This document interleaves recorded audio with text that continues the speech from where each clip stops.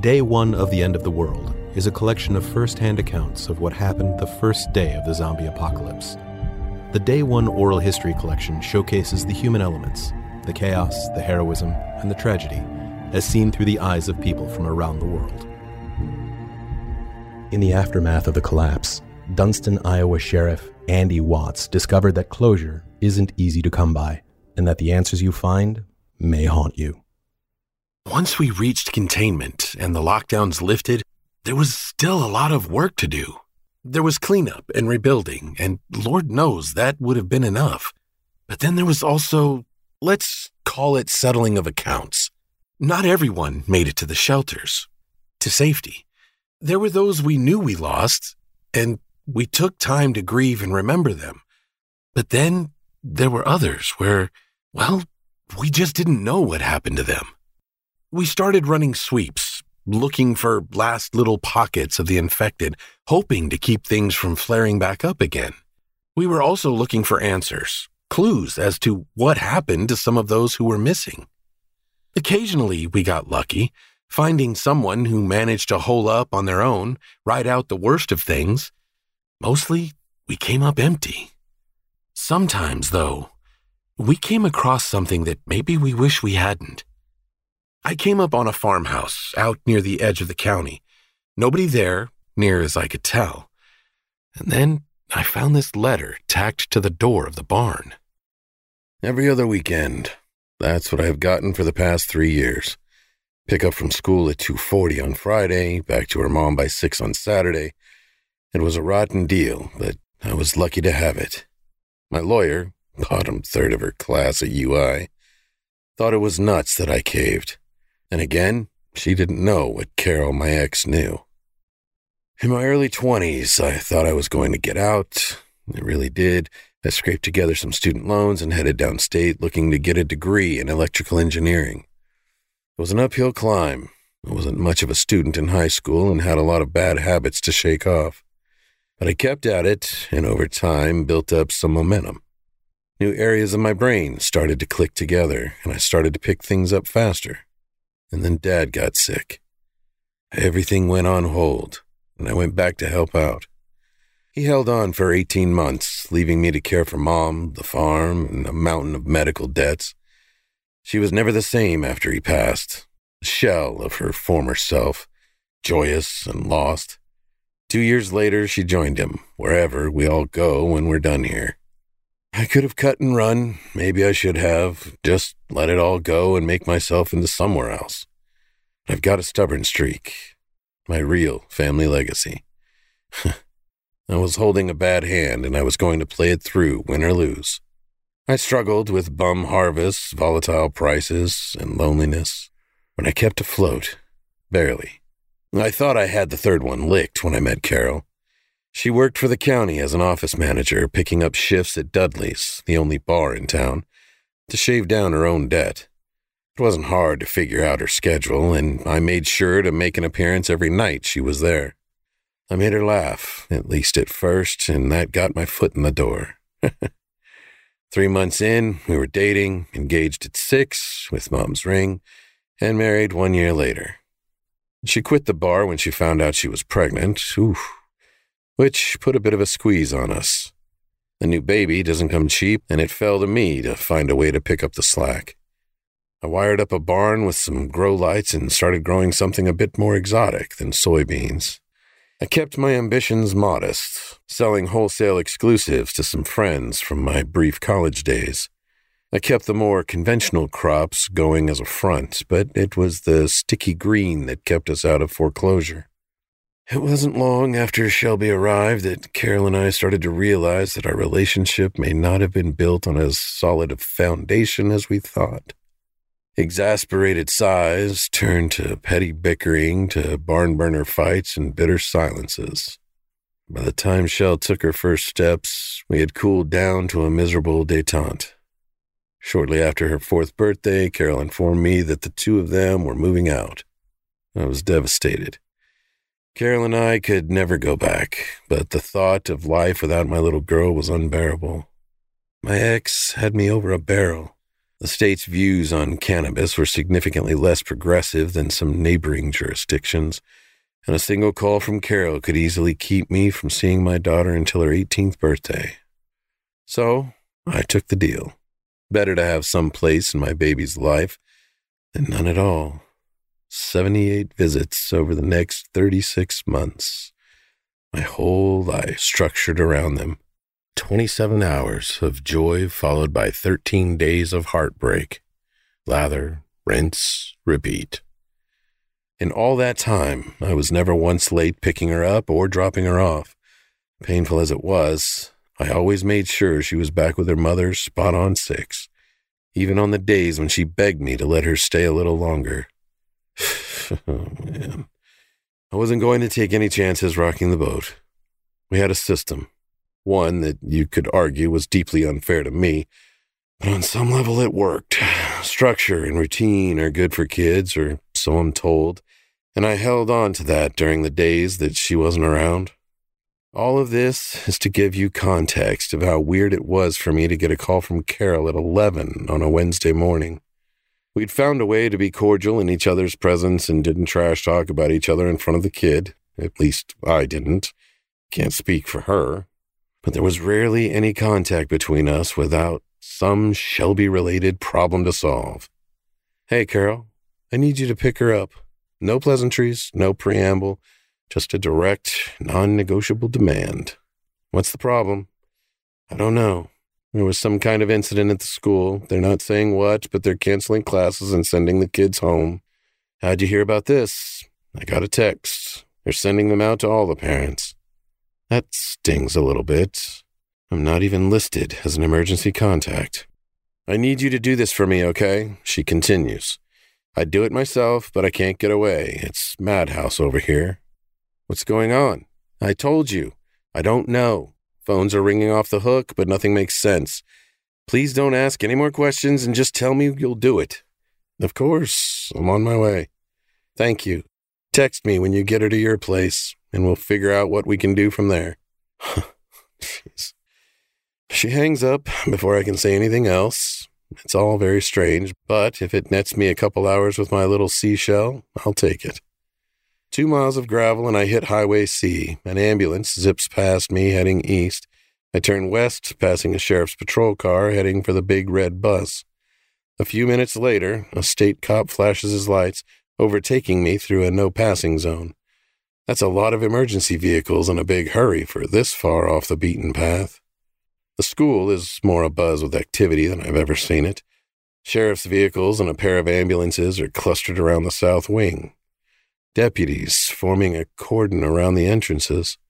Cars are lined up in the pickup drive, and parents huddled around teachers pressing them for information. I park across the street instead of braving the line and jog over to the breezeway. It doesn't take me long to pick out Shelby, second tallest girl in her class.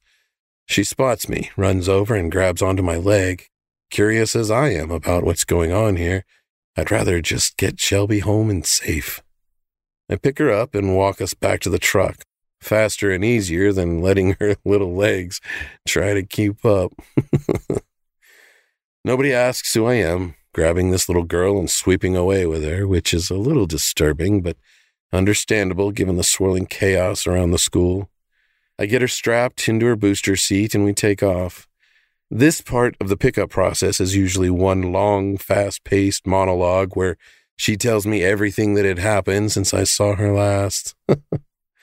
A breakneck summation of real and occasional fictional events that melts my heart.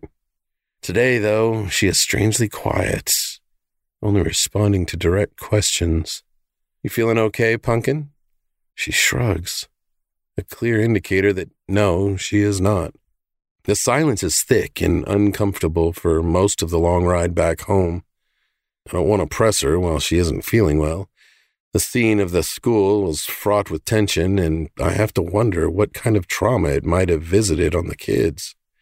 I decide, for now, to give her a little space to process what's going on and let her come to me when she's ready. I park close to the front porch, spring her from her seat, and hoist her out of the truck. She listlessly climbs the steps to the door while I fetch her backpack. I get her settled on the couch, turn on some cartoons, and exit to the kitchen to text her mom, home safe. Best to keep things simple and direct. I'd be lying if I said I wasn't worried, but no sense in stirring things up if I don't have to. 5 minutes crawls by as I wait for a response. Usually, Carol gets right back to me. She can be a trial, but she stays open and communicative, especially when it comes to our kid. I tamp down my tingling paranoia, reminding myself that she told me they were swamped at the office. She'll get back to me as soon as she can. I return to the living room. Shelby has nodded off, murmuring quietly in her sleep. I turn off the television and sit down next to her. She snuggles into me, looking for comfort. She's radiating heat like a little furnace. I place the back of my hand against her forehead, startled by how hot it is. She usually heats up when she falls asleep, but not like this. I sit with her for a while, grinding my teeth, then ease out from under her and return to the kitchen. I text Carol again, hoping she'll respond, even if just to complain about me bugging her at work. Nothing. I run a dish towel under cold water and wring it out. Folding it up, I go back to the living room and lay it across Shelby's forehead. A little shudder runs through her and she moans. I check her neck to see if her glands are swollen. There was an outbreak of scarlet fever at her school last year, and I have to wonder if it's come back. I pace around the room, not sure what to do, not sure what I can do. I zip up the stairs to the bathroom and rummage around under the vanity, digging out the digital thermometer I bought a few years back. I poke the probe into her ear and wait for the readout. 102 degrees. Not good. I try Carol again, calling this time. 4 rings and it goes to voicemail. I hung up without leaving a message and try again. Another 4 and out. I try her office. After 20 rings, I hang up and try again. I know the sequence is just going to kick me to the back of the line, but what else can I do? I try Shelby's pediatrician. No one answers. Should I try the hospital? Should I just take her there? It's a 40-minute drive to county, and I worry about what might be waiting for us when we get there. Will it be like her school, only worse? Will I be stuck in a crowd of strangers with a sick daughter, pleading for any of the overwhelmed doctors and nurses to tell us what's wrong? Shelby's shivering on the couch, her breathing quick and ragged. I check her temperature again, 105. I can't be right. I spring up the stairs and start filling the tub with cold water. I race back to the kitchen and crack the ice trays into a cut glass punch bowl that Carol and I got for our wedding. It's not much, but I need to do something. I dump the ice into the tub, run back down the stairs, and scoop up my little angel. Her shirt is soaked through with sweat, and she's wet herself. Panic starts to overwhelm me as I stumble back to the bathroom. I strip her clothes off as quickly as I can with fumbling hands. Maybe I should have just left them on. I'll never know. Taking a deep breath to steel myself, I plunge her little body into the icy water. Her eyes snap open, and she lets out a frightening wet gasp. Oh, I'm sorry, baby. I scoop out handfuls of water and drip them onto her scalp. Anything to try to cool her down. Her eyelids flutter and her head rolls forward. There's a scratch on her forearm. What? Nothing big. Maybe 1.5 inches long, but the skin around it's angry, livid, and swollen. I didn't notice it before, covered by her sleeve. Is this it? The reason my little girl's burning up from the inside? Some wicked infection that made its way in through that tiny, shallow wound? I clutch her delicate hand in my meaty, calloused paw, her weak fingers clinging to mine. Over and over, I whisper, "It's okay, baby. Christ, you're going to be okay." Hoping that if I say it enough, I can convince myself it's true. She stiffens and starts to shake, teeth chattering. Her back arches, her arms and legs thrashing, churning the water and splashing it over the room. Her spasming hand grips one of my fingers painfully tight. I wrap my arm around her. pulling her close to keep her head from dipping under the water. I can't tell you how long this went on, tears streaming down my face, as my reason for living seized and convulsed in the icy bath. Oh, God. Was it my fault? The frigid waters trigger the seizure. Did I do this? Gradually, the convulsions seemed to burn themselves out, her exhausted limbs going limp. I clutched her tight, her skin feeling noticeably cooler to the touch. Had we done it? Had the fever mercifully broken? It's then that I realize she's not breathing. Oh, God. No, no, no, no, no. Comes in an endless stream out of my mouth as I hoist her out of the tub and lay her out on the bath mat. I lean my ear next to her lips, praying that I'm wrong. I get not the faintest hint of breath from her. Carol and I took a CPR class together when Shell was just a babe in arms. I'd never dreamed I'd ever have to actually use what I learned. I pressed the heel of my hand into her chest, hoping I was remembering things right, and started doing compressions, counting them out as my hand bobbed up and down. How many was I supposed to do before checking if she started breathing? 25, 30, 35. I leaned in and listened again. Nothing. A low, feral moan rose in my throat as I resumed pumping her chest. How could this be happening? 28, 29, 30. Listen. Nothing. Pump, pump, pump. It's not possible. Pump, pump, pump. It's not fair. Pump, pump, pump. I can't give it up. Pump, pump, pump. Don't stop until help arrives. That's what they tell you. Pump, pump, pump. Don't let your baby girl down. Crack. Oh, God. I recoil in horror, pedaling back into the bathroom door. In my desperation, I've pushed too hard against her fragile rib cage, breaking the delicate bones under her skin. An unspeakable violation, regardless of the loving intent behind it. And still, she doesn't move. The sweet, rambunctious girl who loved to run me into the ground when she came to visit, who ran and jumped and bounced for hours, who rattled on with glee and curiosity about anything that wandered into her mind, lay inert on the floor. The last good thing in my hollow, pointless life cruelly whisked away. A throat-rending scream burst from my lips, a defeated wail of anguish and despair. The world was broken, never to be repaired, and all I could do was lament my loss. My howl of grief tapered into wrenching sobs. I couldn't breathe. I didn't want to breathe. I didn't want to live in a world that could do such violence to such an innocent. I squeezed my eyes shut, clenched my jaw. The sound of my bawling was replaced by a rumbling growl. It wasn't me. I opened my eyes and saw Shelby's leg twitch. Her fingers clawed at the bath mat underneath her. Was this really happening? Had the universe registered my pain and reversed course?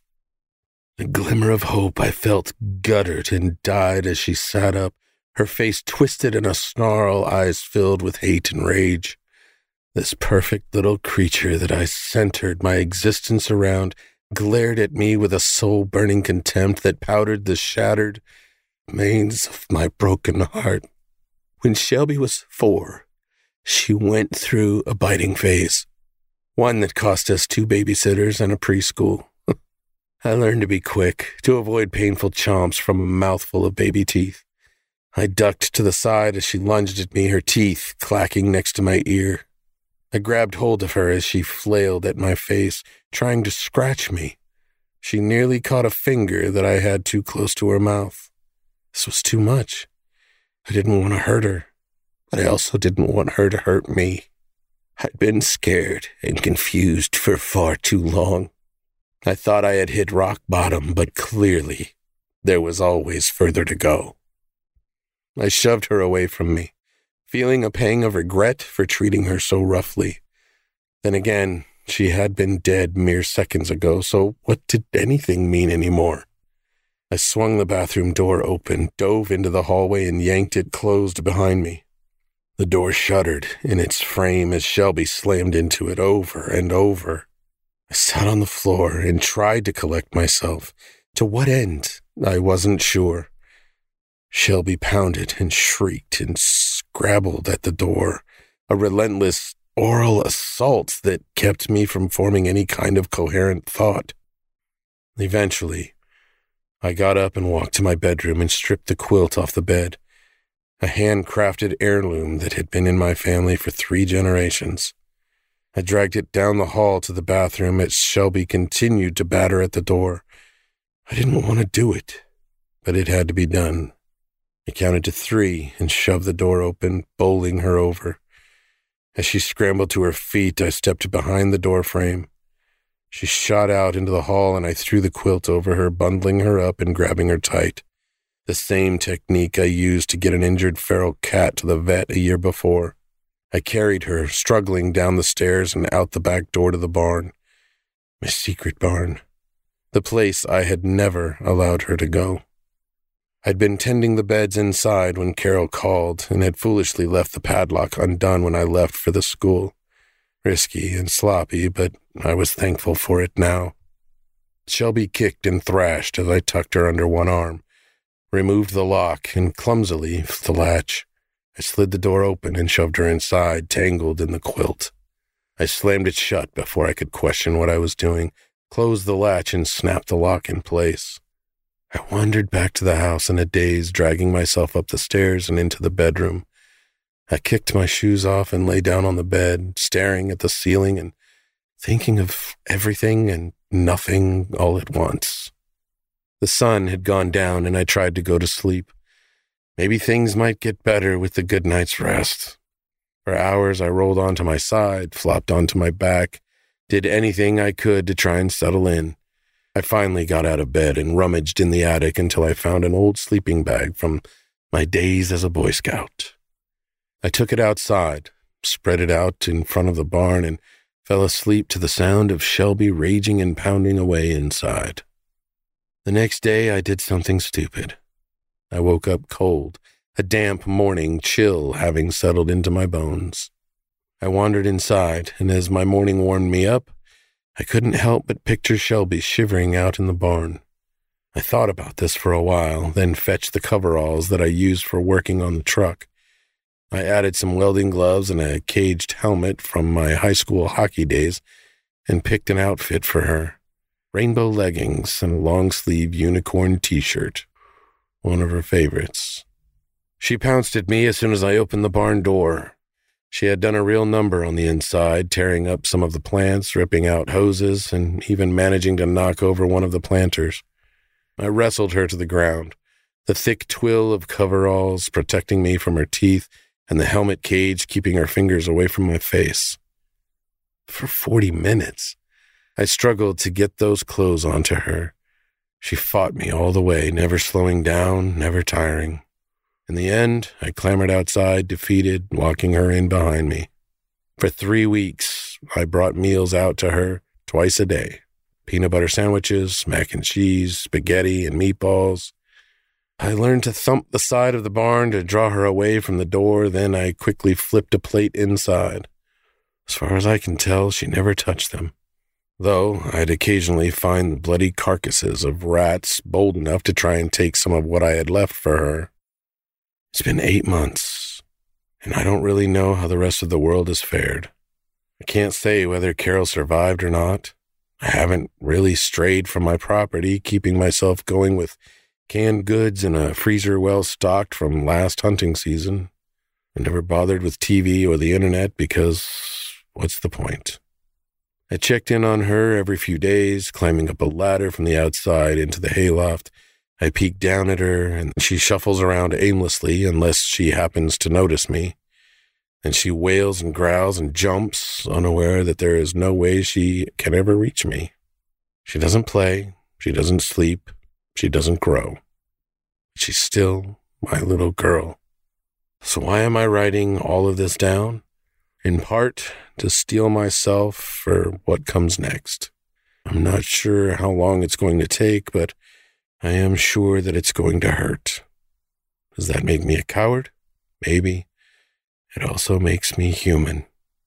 I don't know what it's going to feel like on the other side of the unthinkable. Who's to say? But I hope that maybe, on some level, I'll be able to better understand what my baby's gone through. I'm leaving this tacked on the door before I climb that ladder for the last time. If you've read this far, I'll trust that you're smart enough not to open that door. That padlock's there for a reason. My choice may horrify you, but as I ask you nonetheless to respect it, leave us be. We're not hurting anyone. Please understand that everything I have done, from the moment she was born, I have done for her. This has been Day 1 of The End of the World, an oral history of the zombie apocalypse. This episode was written by Eric Fredrickson, performed by Larry Oblender, directed by Brenda Holliday, narration by Gregory Larson. Find out more about these talented artists and this podcast at necrodemic.com.